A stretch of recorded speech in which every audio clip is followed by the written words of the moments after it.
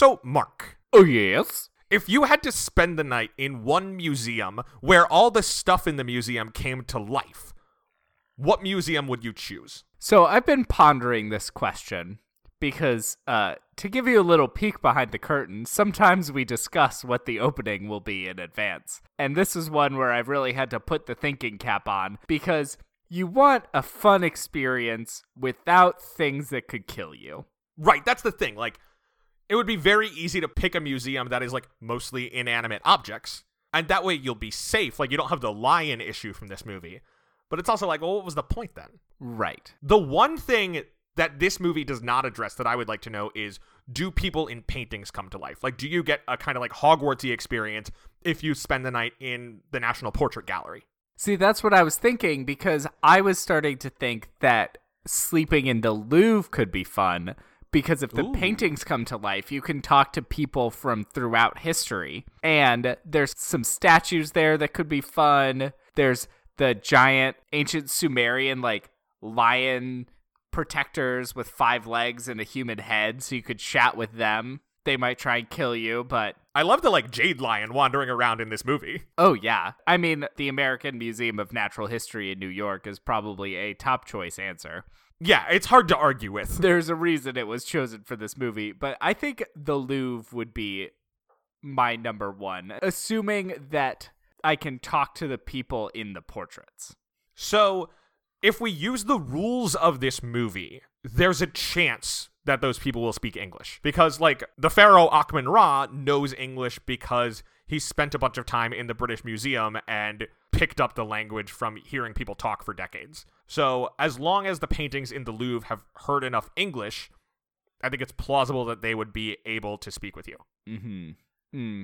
That is a good point. I did not think about the language, which is very inconsistently applied in this movie. Oh, you think? Did they sometimes make up languages that characters would sometimes only understand? Yes. I did look into it because I thought that this was true. There are only 3 mostly confirmed words that survive in the Hunnic language. Yeah, the Hunnic language is mostly improvised. Like, that, whatever. The thing that I don't get is that immediately after establishing, like, oh, Rami Malek can translate Hunnic, Attila then just understands Ben Stiller's whole monologue. Yeah, I think that language comes and language goes. You do what you can. I'm playing the most recent, the 2018 Tomb Raider game because it was free on PlayStation this month. And one thing I appreciate about this series, the rebooted series, is everyone speaks English. There's no explanation for why. You're in a lost city in the Peruvian jungle that has no contact with the outside world, but everyone speaks perfect English. I don't mind. It makes the game more interesting if I can understand the characters. I now really wish that Howard the Duck had once visited Nova Roma, just so I would have an excuse to explain to you the lost city in the Amazon in Marvel Comics that may or may not have been an outpost of the Roman Empire. Nova Roma already exists. It is also known as Constantinople, but now currently known as Istanbul. But what if it were a city in the Amazon that might have been founded by Romans, or might have been founded by people much later who were tricked by a witch into thinking they were Romans, and it's been inconsistent across time?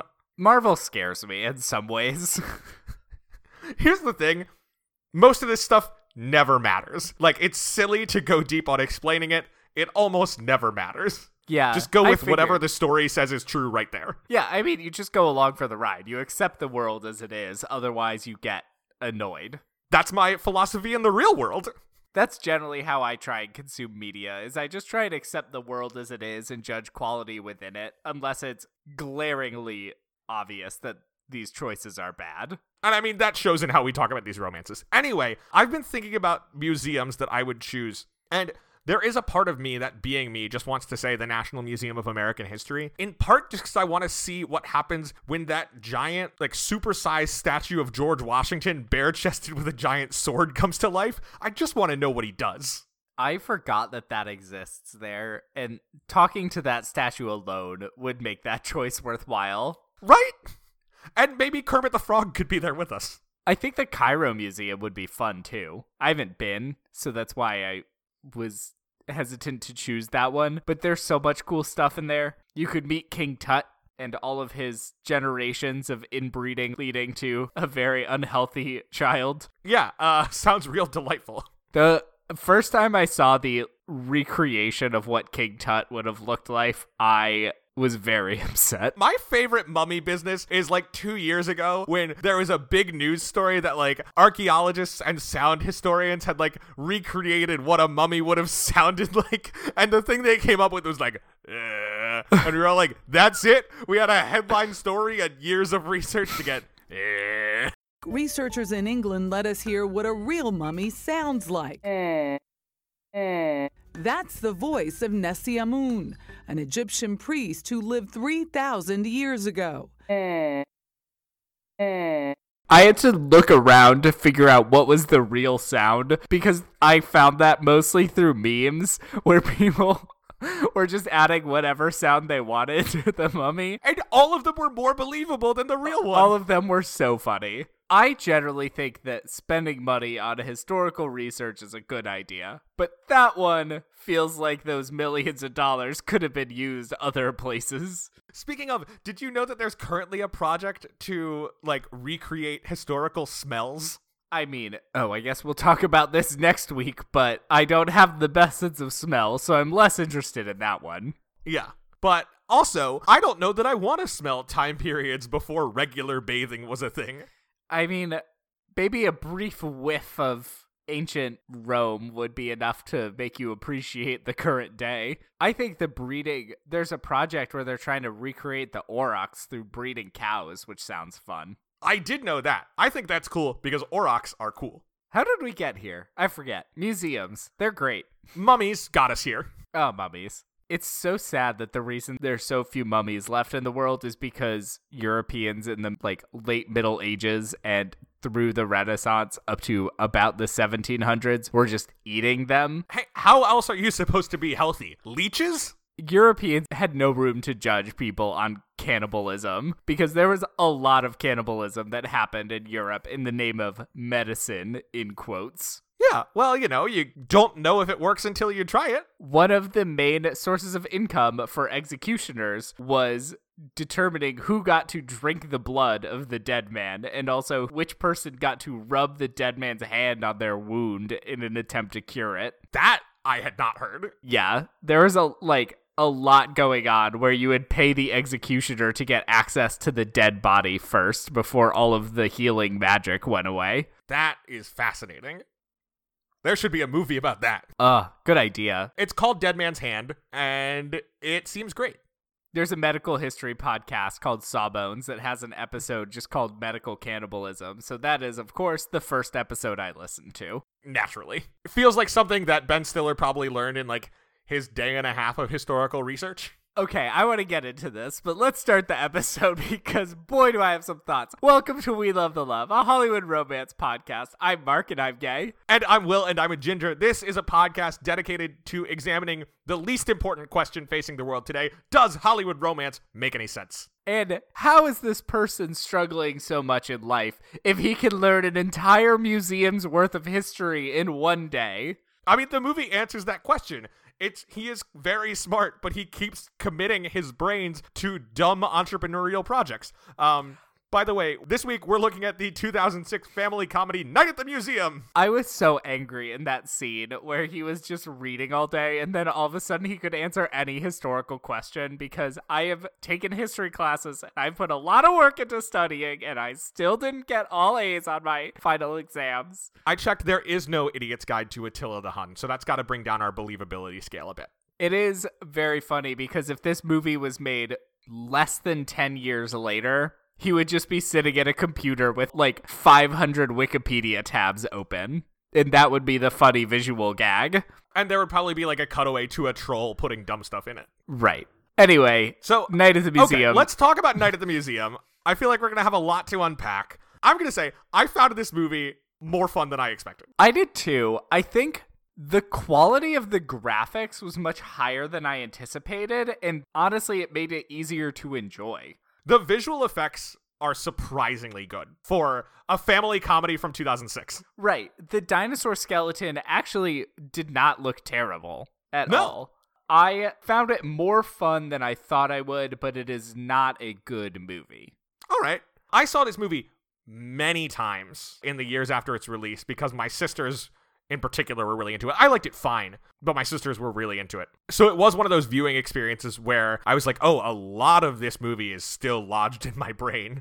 But again, I was kind of charmed by it, and I think one of the things that I appreciated was I think it's easy to imagine the version of this movie that thinks it's being really cool by like telling you like, wow, I bet you didn't know this thing about history, huh? I'm blowing your mind. And instead this movie's like, no, we're gonna just give you like the most stereotypical version of every historical thing, but for the most part they're not gonna be offensive, so you can just kind of like lean into sillier things.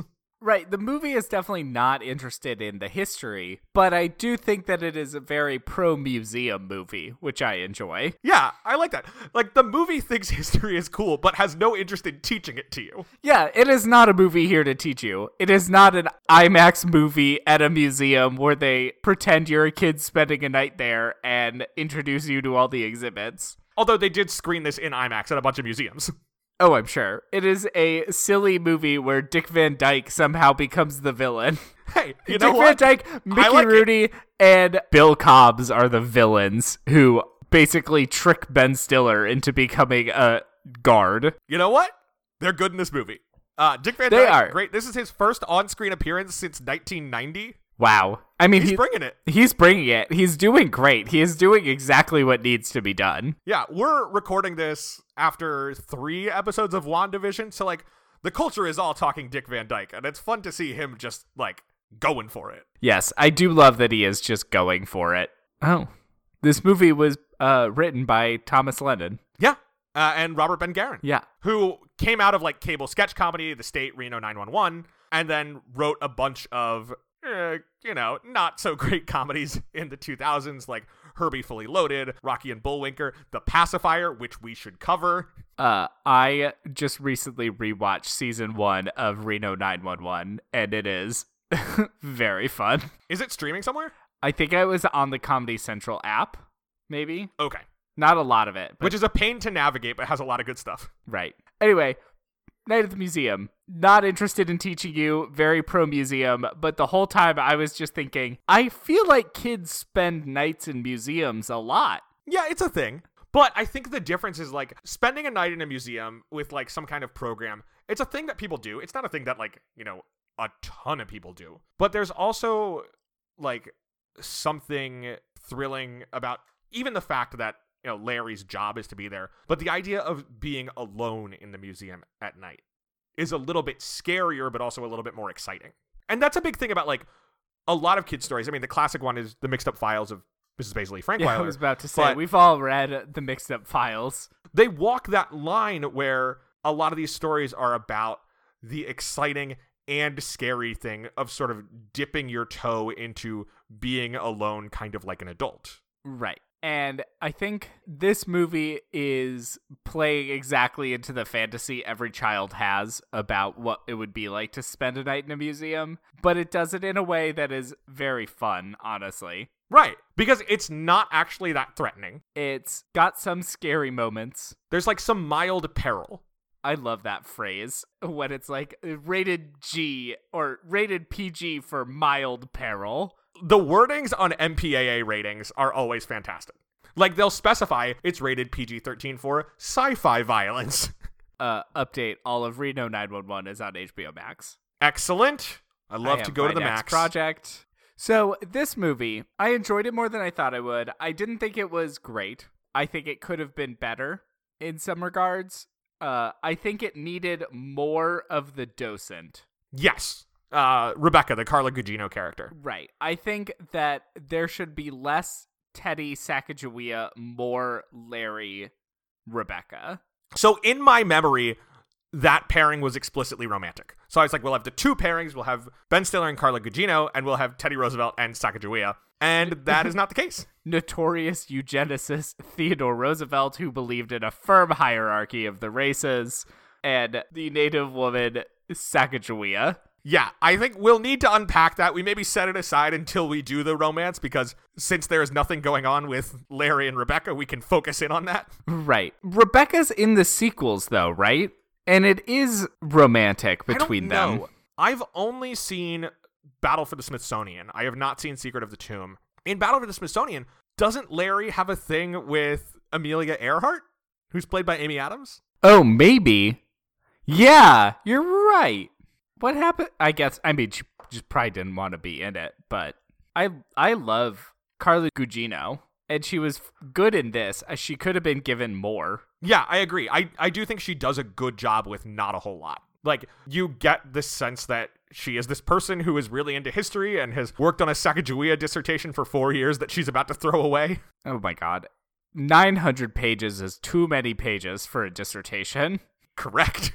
It's funny, actually, the character that she reminded me of the most, she's much warmer from the beginning, but she reminded me a lot of the principal from the Santa Claus 2. Yeah. Where I think she plays a similar role of, like, getting him into the world. And then also that scene where he's insisting, like, oh, like, stay, the museum comes to life. And she's like, oh, thanks, like, you're making fun of the history nerd. It feels exactly like the I Am Santa Claus scene. Yeah, you were right. The thing I find funny is everyone kept correcting him, even her, in saying Sacagawea. And, I mean, it's very contentious, but apparently a closer pronunciation to how she would, like, how it would have been pronounced is, like, Sakakawea. So I think it is funny that this, like, big 900-page book about Sacagawea is pronouncing it, like, you think she would be the person that would pronounce it the pretentious way. Yeah, except I think it's important that the character isn't pretentious. Like, that she's the one who's just excited to share stuff. Yeah, but it's funny you would think she would correct it to the more accurate pronunciation. Right. But I wouldn't expect her to be pretentious with it. That's what I meant, is she'd be the one that would be like, if someone was saying Sacagawea, which is, in a way, closer, right, she wouldn't correct it back to Sacagawea. But I think it's important, for example, that we see the scene of her leading the tour of kids around, with her talking about how, like, Sacagawea is, like, the ultimate working mom and totally nerding out, because it gives the sense that she is, like, the best kind of history educator in that she's just excited to share stuff that she thinks is cool. Right. If you don't have a tour guide at a museum that cares about history, it's gonna be a sucky day. So that's Carla Gugino. Should we work through some of the other people in this movie? Yeah. Because it is a stacked cast. Weirdly stacked cast. I mean, it has some connections to, like, the frat pack movies of the early aughts, where, like, Ben Stiller was sort of the ringleader of this group with Vince Vaughn, Will Ferrell, Jack Black, Steve Carell, Owen and Luke Wilson, that, like, all appear in a bunch of movies together in that period. And Stiller's a producer on this movie, so it makes sense that he's bringing in a lot of people from that world. Why is Owen Wilson uncredited in this? Because it was supposed to be a cameo. Like, Ben Stiller and Owen Wilson were only on set together for one day. For the rest of the scenes, Stiller was talking to a toothpick. It was just going to be like a short cameo, but then that tested really well with early audiences, so they wrote in more Jedediah business. Okay. I think that they could have gone back and added him to the credits still. I assume it just had something to do with the contracts. Yeah. He's very fun in this. Yeah, he is really fun. And he and Steve Coogan are in the sequels. I will say, you know, it's the kind of thing where, like, Owen Wilson in this movie manages to be a guy who, like, touts the importance of manifest destiny, and you're like, he's mostly fun and harmless. Yeah, I mean, it helps that he is genuinely harmless. Right, he is so small. And frankly, the bit of the Cowboys and the Romans trying to blast their way into each other's diorama case is pretty funny. It is funny because it also points out the ridiculousness of constant expansion as a way of culture. And also, you just think where you're like, wait a minute, have they been doing this every night for 50 years and making no progress? Speaking of the, let's say, lack of uniformity surrounding languages, why does Christopher Columbus speak Italian, but the Romans speak English with a British accent? I mean, have you ever seen a movie set in Rome? I assume that's what they spoke. I saw The Eagle. Yeah, I've seen everything set in Rome where they all have very RP accents. Yeah. Steve Coogan, of course, has been in another role that we championed because he was Heston the Snake in Ella Enchanted. Was he really? Yeah. What a great role. He's very funny. Two great characters. He's funny whenever he shows up. The Owen Wilson, Steve Coogan parts are some of my favorites because Owen Wilson is basically playing Eli from Royal Tenenbaums. And he's just a whiny child. Just a whiny child who has a cowboy fetish and says, oh, wow. Well, that's written into the contracts.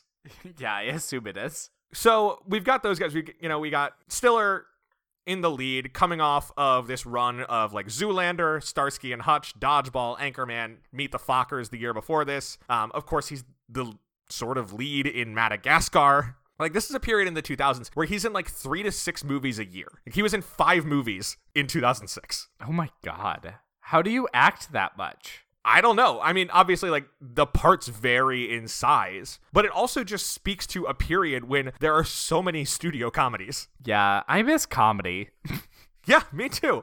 Like, every once in a while, I like try to rack my brains, and I'm like, what's the last comedy that I saw in a movie theater that wasn't also dramedy? Right. So, like, is Booksmart the last comedy I saw? Like, does it count? I think so. I mean, a comedy can have a dramatic moment, but that movie is almost all comedy. I was thinking more like The Farewell is kind of a comedy, but it's also centered around the death of an old woman. Right, yeah. I would say that doesn't count. But I think Booksmart is probably the last big studio comedy that I could think of. But even that, like, that's not a big studio, right? That's like Lionsgate or something? Yeah. Oh, don't forget Midsommar. Laugh out loud riot of the year.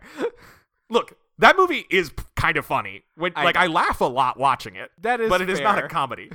There are some very humorous moments in that movie. Yeah, no, it's just like, if you're not doing Booksmart, then I'm talking about, like, I don't know, Game Night, Uncle Drew.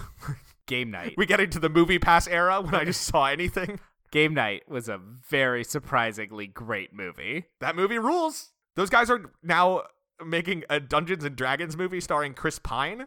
Interesting. That will not work. I don't know that I need it. I have little faith in it, but I'll see it.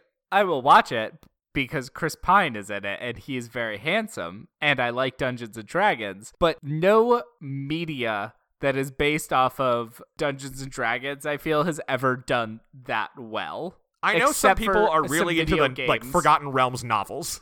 Yeah, I guess some of the books are okay. The Elder Scrolls series, I just remembered, is originally a straight-up ripoff of Dungeons & Dragons. I mean, I think part of the thing is, like, novels and especially video games are a good medium for adapting role-playing because kind of the whole point is an expansive world that can go in any direction. Whereas a movie, most of the time, is going to tell you a linear story in about 2 hours, which is the opposite of these expansive anything-can-happen worlds. Which is part of, I think, why video game movies struggle so often. Yeah, I think part of the fun of Dungeons & Dragons is also the fact that it's inherently silly. I don't think there's anyone that plays D&D perfectly straight. And if they do, I have no interest in playing with them. Right. Like, if you're playing D&D, you're gonna make some really silly moves along the way just because you can. In playing over Zoom during a pandemic, I have taken to getting a rubber mallet and waving it around to get in character as my Warhammer wielding dwarf, and it's helping a lot. Yeah, I mean, one of the first things I did playing D&D for the first time, because I could, was we captured a goblin and he didn't answer one question, so I took my sword and chopped off a finger, because who's gonna stop me? Besides Will, who is the DM, and said, "You are chaotic good," and threatened to cut me off for my magic because I was divinely powered. That was heavily based on an experience that I had when I was playing D&D and burned down someone's house because they wouldn't answer my questions. So if you're not capturing that element of it, it's not going to be fun. So, Night at the Museum. Right. Yes, of course. Directed by Sean Levy, who directed all 3 movies and did a bunch of comedies in the 2000s. Cheaper by the Dozen, the Steve Martin Pink Panther, Date Night, The Internship. His next movie is Free Guy, that Ryan Reynolds movie that keeps getting kicked down the calendar. I haven't even heard of this. It's like Ryan Reynolds is a background character in a video game that's about to be taken offline, and he's trying to save the people in the game. Okay, so isn't that just Wreck-It Ralph? It kind of seems like it. The movie was produced by a studio called 20th Century Fox that now only sort of exists. That might cause some trouble. Yeah, it's been kicked down the calendar several times. What else has he done? I feel like I have heard of him. Sean Levy? Yeah. Yeah, I mean, a bunch of comedies. He directed Real Steel, the not Rock'em Sock'em Robots movie. Which is not Chappie. No, Real Steel is like Hugh Jackman, like, builds robots that fight each other or something. I've never seen Real Steel. What is Chappie, then? Chappie's a Neil Blomkamp movie, the guy who made District 9, about a robot who I don't know, is a Chappie? Who saw Chappie? Honestly, this is serious. If you have seen Chappie, I don't want to look it up. Please email the show and explain what Chappie is. Hashtag here's Chappie and let us know who Chappie is.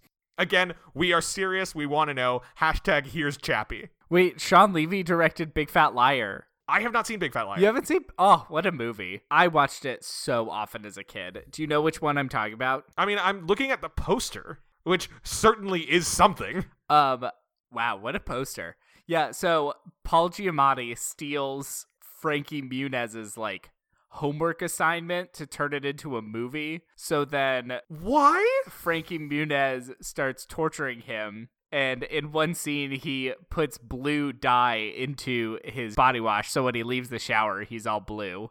And I remember thinking that was the funniest thing. Why does Paul Giamatti want to steal Frankie Muniz's homework? Because apparently it's good enough to be made into a movie. This is bizarre. Yeah. And then Amanda Bynes is in it, who is always, honestly, usually very fun.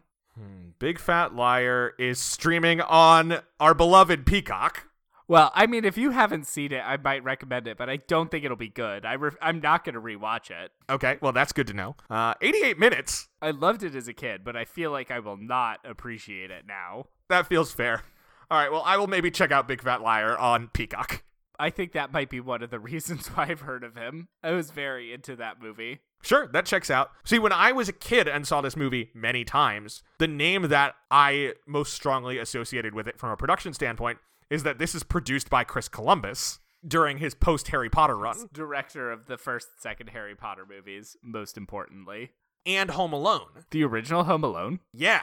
Oh, I didn't know that. So as far as I was concerned as a kid, the guy had 3 Stone Cold classics. Yeah, I mean, he's crushing it. Which, in retrospect, the guy had 1 Stone Cold classic. And 2 okay movies. Chamber of Secrets is... No, it's not the worst Potter movie. I wouldn't say either of them are bad movies, but there's a reason that he didn't direct the rest of them. That he didn't direct any of the ones that are, like, super plot heavy. Right. Speaking of, like, books being plot heavy, there was a point on Larry's first night as a guard at the museum where I was like, this movie is credited as being based on a book, and I wonder if it's based on a picture book. And I was right. This is actually based on a 1993 picture book by Milan Trenk. In the book, it's just the dinosaurs at the museum that come to life, not everything else. But it has some of that quality of, like, you know, you could imagine, like, turning the page and it's like somebody in a different room seeing something going on each point. And it's not really a plot, just kind of like seeing these different images. Right, like you start and there's a dinosaur, then you're in the room with the lions, and then you're in a room with some Huns. I think one of my favorite things this movie does is he has that first night and everything's going so poorly, and then he works super hard and he comes in the next night and he's super confident. You're like, wow, you figured it out. And then everything falls to shit just as quickly after he's acting so confident. This movie takes place across 3 nights? Yes. Like, very explicitly. Very explicitly, because 3 nights. Like, the movie has no room for it to be like, a week has passed, because Ricky Gervais is always like, you get 1 more day. You get 1 more day. So we can tell how much time is passing. Right. And, I mean, he does a pretty good job, I guess, of making friends with people. But I thought it was really funny watching that whole, like, the sequence of him strutting his stuff. He thinks he's outsmarted everyone, and then it all goes to shit right away. It's something that it doesn't happen in movies very often, and I find it funny a lot when it does. Yeah. I think this movie somehow works. Yeah. I wish there was a bit more, and this is weird, I don't often advocate for more hetero relationships in movies, but I think I would somehow have enjoyed it more if he and Rebecca were a couple. I feel like that's what I was looking for too, this time watching it, but I also think that, like, ultimately that's not what the movie is about. Like, the movie isn't about Larry, like, having a relationship with a woman. It's about his relationship with his kid. But I think they should have then cut Rebecca and put the kid in more. Yeah, so that's my thing, is if I'm gonna change anything relationship wise, I think I make the kid have a bigger role, because, like, that to me is what this movie is about. This is a divorced dad movie about him trying to figure out a way to, like, maintain, like, a good, fun relationship with his kid. And he sees, like, Paul Rudd, who is bringing some, like, nice, goofy stepdad energy. Right, and I did like that the son, I think his name is Nick, didn't hate Paul Rudd. Right. And honestly, Larry didn't even hate Paul Rudd that much. No, he's just kind of exasperated by him. I keep bringing up the Santa Claus, these family comedies. Like, Paul Rudd is the better version of Judge Reinhold in those movies. Yeah, that's a good... I love him. He walks out with his belt, and I lost it. And he's holding that big coffee cup. I wish more of Nick's relationship with Larry was told through time between them and less through phone calls between Larry and his ex-wife. Right. That's probably the change you make, is you have less of her and more of Nick. Because there's just so much of their relationship that is told exclusively through conversations about their relationship. It becomes a way to just, like, say a bunch of stuff instead of showing it through meaningful interaction. Right. Because you don't even see, like, Nick not want his dad at career day. You find out afterwards that you find out through a conversation between Larry and his ex-wife that it was career day, instead of Larry talking to his son about, like, oh, why didn't you invite me to your career day or something. So I just wish there had been a bit more there. I think I would have found it more compelling. Yeah, I think I agree with that. And I think that might be more of it. But I was watching this and I felt like there was just something missing. And I think it may have been... I think it's that relationship isn't strong enough. Yeah, the movie thinks it's about Larry growing up, but there's not enough about Larry previously in terms of his relationships to the people that matter to him. Most of his past is treated as a joke, like the guy who invented the snapper. Right. Which honestly, is funny. Funny. Because it is true, not everyone can snap. I mean, at the time I first saw this movie, I could not snap. And so I was like, yeah, justice for we non-snappers. Right. So that was great. One of my favorite lines of this movie is when he's at the employment agency and he's like, listen, I walked in here. I thought we had a connection. I thought we had this relationship. And she's just like, what are you talking about? There was nothing here. And by the way, that employment agent is played by Ben Stiller's mom. That is very fun. They do have good chemistry. Yeah. Ben Stiller has two funny parents. I mean, I guess if you're that funny, you probably grew up with funny people or really unfunny people. Right. It's one or the other. Anyway. So, Night at the Museum opened on December 22nd, 2006, so the weekend before Christmas. It opened in first place with $30 million, so pretty strong opening. Also in the top 5 were Pursuit of Happiness, Rocky Balboa, The Good Shepherd, and the feature-length Charlotte's Web adaptation. I think I've seen that. I have not. I also wanted to shout out, also in the top 10, were the film adaptation of Aragon, We Are Marshall, Happy Feet, The Holiday, and The Nativity Story. Should we cover the film adaptation of Aragon? I mean, I would do it. Did the romance make it into the movie? That's what I was about to Google. I think that I did not care for the movie, but for some reason I was very compelled by it, and it was probably because I thought the main guy was cute, which, like, I would have been, 10? I mean, it's 2006. Yeah.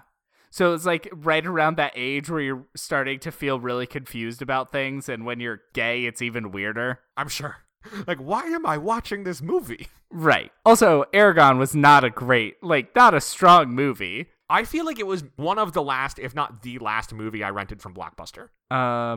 It does seem like the romance has made it into it. All right, I'll add Aragon to the list. No, it's not. Never mind. I will not add Aragon to the list, which feels like a win for us. Yeah. But Night at the Museum was a big hit. It went on to gross $250 million in the United States. Jesus Christ. And an additional $328 million internationally. Like, this movie made $500 million. That's so much money. I get why there were 2 sequels. Right. And honestly, like, that is astonishing. But also, Fox gave this movie a $110 million budget. Like, there's no way a movie like this, at this scale, where it's just like, 3 nights in the museum with like 5 characters, gets made for $110 million. Yeah, that's wild. Real quick, I just want to point out some of the actors in the film Aragon. Yeah, throw them at me. It includes Jeremy Irons as Brom. Right, that's the old wizard, right? Yes. Rachel Weisz as Saphira. John Malkovich. Wait, Rachel Weisz? Wait, hang on. Rachel Weisz is the voice of the dragon? Indeed she is. Also, I deserve some credit for recognizing what all these names are in Aragon at this point. I'm honestly very surprised and very proud of you. I'm astonished at myself. John Malkovich as Galbatorix, who is also a dragon? The villain. Okay. And also, there's some other people, but Jimon Hansu as Ajihad. You know who's never bad? Jimon Hansu. Yeah, you are correct. Wow. What a weirdly stacked cast. Who played Aragon? Some guy named Ed Spaliers. I do not recognize that name. He is much less attractive than I would have thought. I had bad taste as a kid, apparently. I mean, that makes sense. He was in... Not for you, just for kids. Yeah. Downton Abbey for 2 years. All right. Outlander? Yeah, I have no idea who this guy is. All right. Well, like I said, Night at the Museum was a big hit. It was nominated for the Saturn Award for Best Fantasy Film, but lost to Superman Returns. Oh, Brandon Routh. Can't wait to discuss him in our upcoming episode on Dylan Dog Dead of Night. The Saturns really went for Superman Returns that year. They also gave it Best Actor for Brandon Routh, Best Director for Bryan Singer, and I think they gave it Best Screenplay as well. That movie and Best Score was bad. I have never seen it. I had been planning to push for us to do it until the Bryan Singer stuff came out, and then I was like, it's not worth it. Yeah, we cannot do that. We should maybe do the original Superman, which I love. I think I liked that. Is that the one where that he movie goes rules. Really fast to turn the Earth backwards? Yeah. Okay. There's like basically no fighting in it, and Gene Hackman is great. Put it on the list. Oh, Aragon was also nominated for Best Fantasy Film. So this year at the Saturns, Superman Returns beat out for Best Fantasy Film, Night at the Museum, Aragon, Pirates of the Caribbean Dead Man's Chest, Stranger Than Fiction, and Charlotte's Web. I think Stranger Than Fiction would have to be my choice of that list. It's not a strong list. Not a strong year for fantasy film. Yeah. I wouldn't even call Stranger Than Fiction a fantasy film. It requires some stretching. I still think about the I Brought You Flowers a lot. I've never actually seen the movie.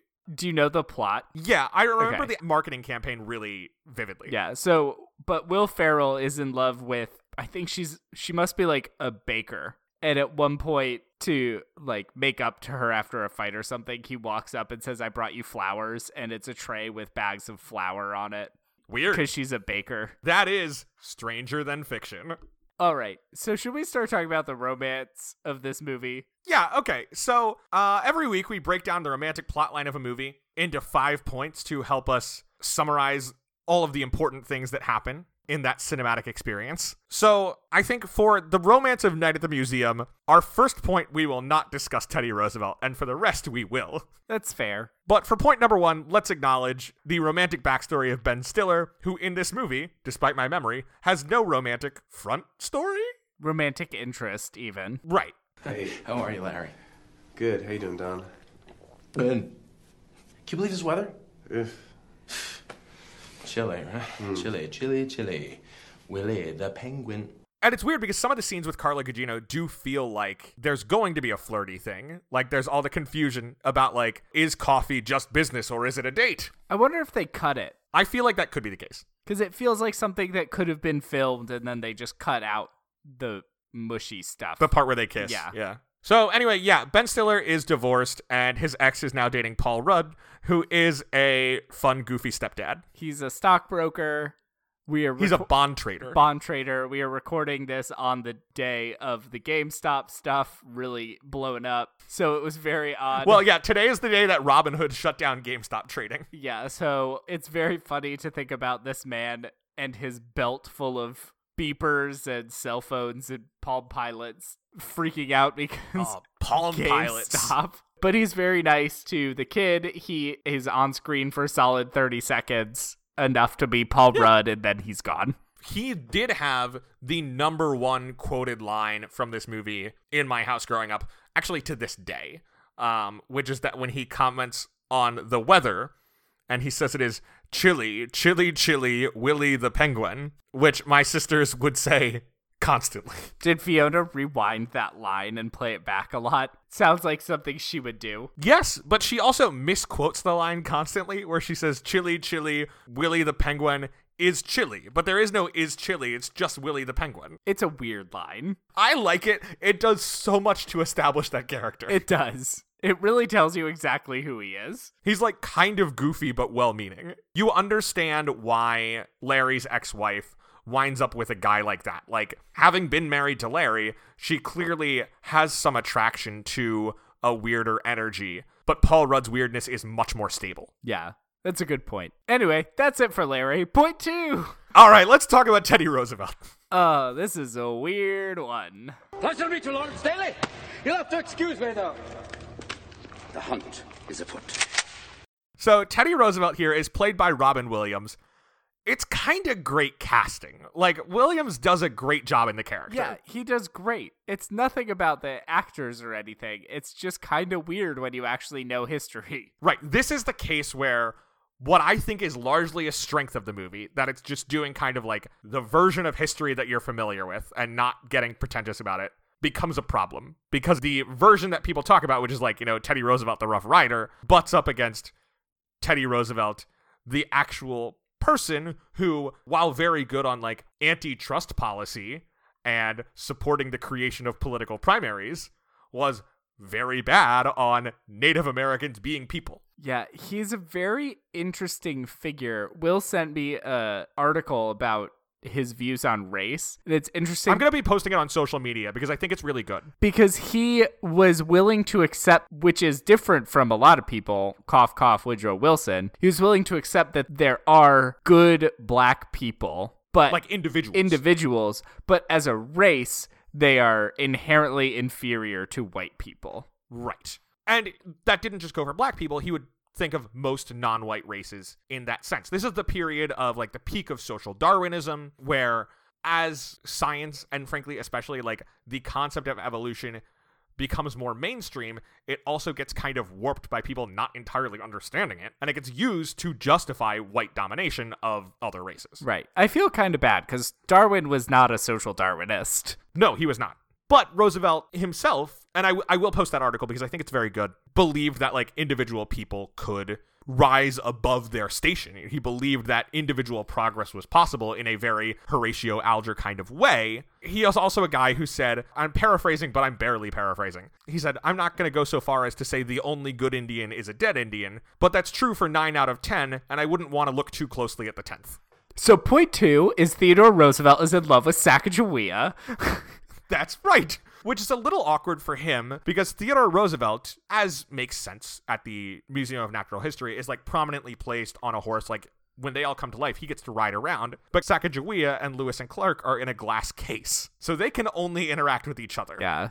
This movie also reminded me how weird some of the exhibits in general at the Museum of Natural History are about race. Yeah. Because it is a museum that's like natural history, so it's got a lot of stuff about dinosaurs and animals, but then also the peoples of non-white parts of the world. Right. It's the problem of you understand how a certain degree of anthropology makes sense in a natural history museum, but you have to be very careful if you are white people running a museum that you don't turn anthropology to just be like people who we in our racism think are less civilized. Right, because walking through, there's like a section on Southeast Asia, and it's like, look at all these cool ancient handicrafts and stuff, and it's like, no, this is just like the fabric people weave there, and the shadow puppets that they use to entertain children. It would be like having a Viewmaster in a museum. Right. It's like having a Pinocchio puppet in a natural history museum. You would never do that.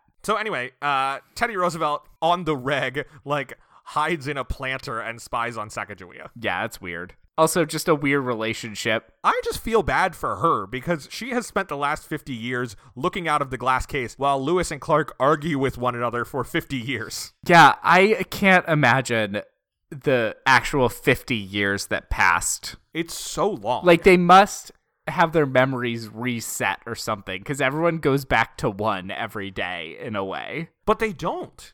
But they remember each other. They remember each other, but everyone goes back to the same patterns. I do wonder, like, I'm guessing for a good chunk of time, Dick Van Dyke and his cronies have been doing a lot of work keeping everything locked down. So Larry taking over, people have a lot more freedom than they have had recently. Like somebody like Teddy probably had free roam of the museum, but like the miniatures would not have. Right. They would have been stuck in their boxes. Right. So I think that's part of why they go so hard. Yeah. So Teddy's in love with Sacagawea and is spying on her. Point 3.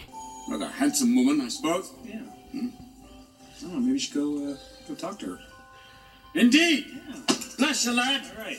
Carry on. Point 3. Teddy is pushing Larry to be a hero. He talks a lot about how some people are born great and some people have greatness thrust upon them. And Larry gets fed up with Teddy telling him what to do. And finally is like, you know, why are you telling me what to do? You've been spying on the same woman for 50 years and haven't told her you like her. Which is true. And Teddy kind of agrees and goes along with the point and seems sad. Yep. Point 4? Point 4. I never did any of those things. Teddy Roosevelt did. I was made in a mannequin factory in Poughkeepsie. I never shot a wild beast. I'm not even brave enough to tell that beautiful woman I love her. So, during the big showdown, when Dick Van Dyke and the others try to steal the tablet of Akhman Ra, the magical tablet that brings everybody to life, they start busting out, and Teddy is trying to help Larry, and Sacagawea is helping them track a car in the snow where the car would leave tracks. Feels like, you know, I'm glad she got to do something. Feels like they shouldn't have needed her help. That is honestly one of the hardest laughs I got in that movie, is when they're like, we need a tracker, and she comes out and looks at the tracks, and it's like, it seems that the car went that way, and then the driver lost control and crashed, and they're like, how do you know? And the van is literally right there. The thing that got me the most, for some reason, because, like, you know, I am, I think, understandably, a real grump about, like, Civil War revisionism that is just like, like, what a bummer. And I'm like, no, it was a war to destroy slavery, and that's a good thing. But the blank face Civil War dummies who fight each other, I loved. And when Larry shouts them down by saying, like, stop fighting, the North wins, slavery's bad, and one of the Southern dummies just, like, hangs his head, for some reason I lost it. Oh, I do want to shout out this movie real quick for casting an Egyptian as a pharaoh, because it might be honestly astonishing. Even if he is American, it is the closest I've seen to an Egyptian person from Egypt playing a pharaoh in a movie, which I don't think I have ever seen. Yeah, genuinely astonishing. Yeah, and Rami Malek's doing a pretty good job. This is his film debut. This is his film debut? His first movie. Wild. Yeah. Anyway, point 4. So the car crashes, so Dick Van Dyke instead has to get away with the tablet by stealing a stagecoach. And Teddy Roosevelt pushes Sacagawea out of the way of the stagecoach so she doesn't get run over. But he gets run over, and his body gets sliced in half. Yeah, but he's made of wax, so she just heats him up and puts it back together? Yeah. It works. Yeah. I guess here is where I have to note that in 2009, the band A Day to Remember wrote a song that was called I'm Made of Wax, Larry. What are you made of? Oof. Which is an actual line from this movie. It is. Point 5 at the end of the movie, I think they're just together.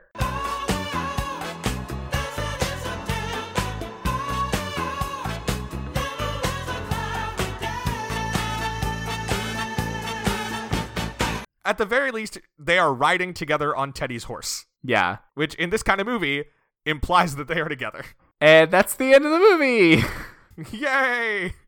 There was less romance than I remembered. Yeah. Alright, Will, after watching all of this unfold, do you find the romance of Night at the Museum believable? I mean, I guess what it ultimately comes down to is, here's the thing. This movie pointedly establishes that the Teddy Roosevelt in this movie is not the real Teddy Roosevelt. Like, there's a conversation about it where Teddy has to be like, I didn't build the Panama Canal, I didn't charge up San Juan Hill, I wasn't the president, like, I was made in Poughkeepsie, I'm made of wax. So basically what we have to decide is this Teddy Roosevelt racist? I also will point out that there's literally no other human woman full-sized model in the museum. Except for maybe one of the cavemen. I didn't look too closely. Right. So, options-wise, there's not a lot of choice for, like, any of the men. Yeah. I think to me it comes down to the question of, is Wax Teddy racist? I mean, I guess you could be like, if the wax is created based off of the ideas popularly held and that would be taught at the museum, he wouldn't be as racist because the museum wouldn't highlight his racism. Right. Especially like the 2006 version of the museum. So I think he would be less racist. but I still don't think this is a perfect romance. No, it happens too quickly. So every week we rate the believability on a scale of 1 to 10, 1 being the least, 10 being the most. I would rate this movie like a 6. I'm going 7. Okay. I guess the Larry Paul Rudd stuff is very Right. believable. So yeah, maybe a 7. And the end doesn't ask us to think that Teddy and Sacagawea are married, just that she's riding a horse with them. True. All right, Will. Do you think that Teddy or Sacagawea is dateable? I mean, literally, no. Neither of them is a real person. Okay. Honestly, I like Teddy. I don't know that I want to be in a relationship with Teddy. Oh, he's a he little is way intense. too much. Yeah, he's like always demanding, seize the day. Almost like the John Michael Higgins character from Community. Yeah, he just would have way too high of a bar. Sacagawea, maybe. Seems fine. She doesn't get a lot of characterization. No. Like, her characterization is competent. Like, that's who she is. I'm just realizing how few women there are in the movie. Mm-hmm. There are 3? 3. Not great. Do you think Teddy and Sacagawea would stay together? I mean, they got nothing else going on. Why not give it a shot? But it depends on how racist Teddy is, because if he starts saying some things about 9 out of 10, it's not going to go well. That's the thing. The big question is, how racist is Teddy? Oh, boy. If you did have to choose a person in this movie to date, who would you choose? No question, Carla Gugino. Yeah, she is a history-loving museum docent that would get me free access, great tours. Yeah, I'm sorry, cute history nerd? Like, let's go. There's not a lot of other great options. No, there are not. Now, Mark, the most important question here. We already said there's a song based on this movie, but should the film Night at the Museum be adapted into a Broadway musical? No. Tell me more. I think it would lose a lot of the magic of scale on stage, because a lot of this very fun parts of this movie are how all of these different types of exhibits are working together. And it would be less fun if it's just one Attila the Hun and one caveman and one, like, of each thing. It's fun having the groups of Romans interacting with the big group of cowboys, and the jokes about how small they are would be tough to translate. Well, one way or another, we'll get to find out. Because on April 2nd, 2020, Alan Menken announced that he was deep into work on a Night at the Museum musical. Sean Levy is also involved, and they had a Zoom workshop of it at some point over the summer of 2020. I stand by my answer. Yeah, no, I mean, you convinced me that you're right, but we're going to get this musical. Yeah, well, I will probably not be seeing it. All right, well, I think that about does it for Night at the Museum. Next week, we will be covering another screwball comedy with His Girl Friday. I enjoyed this much more than the other screwballs we've watched. Yeah, it's on Amazon. Watch the Digicom version, the one without with no cover Yeah, art. the one without legitimate cover art. It is a better transfer. Until then, you can follow the show on Facebook and Twitter at LoveTheLovePod, and you can email us questions or movie suggestions at lovethelovepod@gmail.com. Please make sure to rate, review, and subscribe. Reviewing us on Apple Podcasts is a great way to help us find new listeners. Last question, Mark. What is the best piece of dating advice you got from Night at the Museum? I don't know. Become a damsel in distress as a man? Because what really sells Sacagawea and Teddy is him getting chopped in half. Yeah, that works. I was going to say, if you never tell a girl you like her, it makes you look like an idiot. All right, there you go. Until next time, I'm gay. And I'm a ginger. So between the two of us, we know everything there is to know about romance. Bye.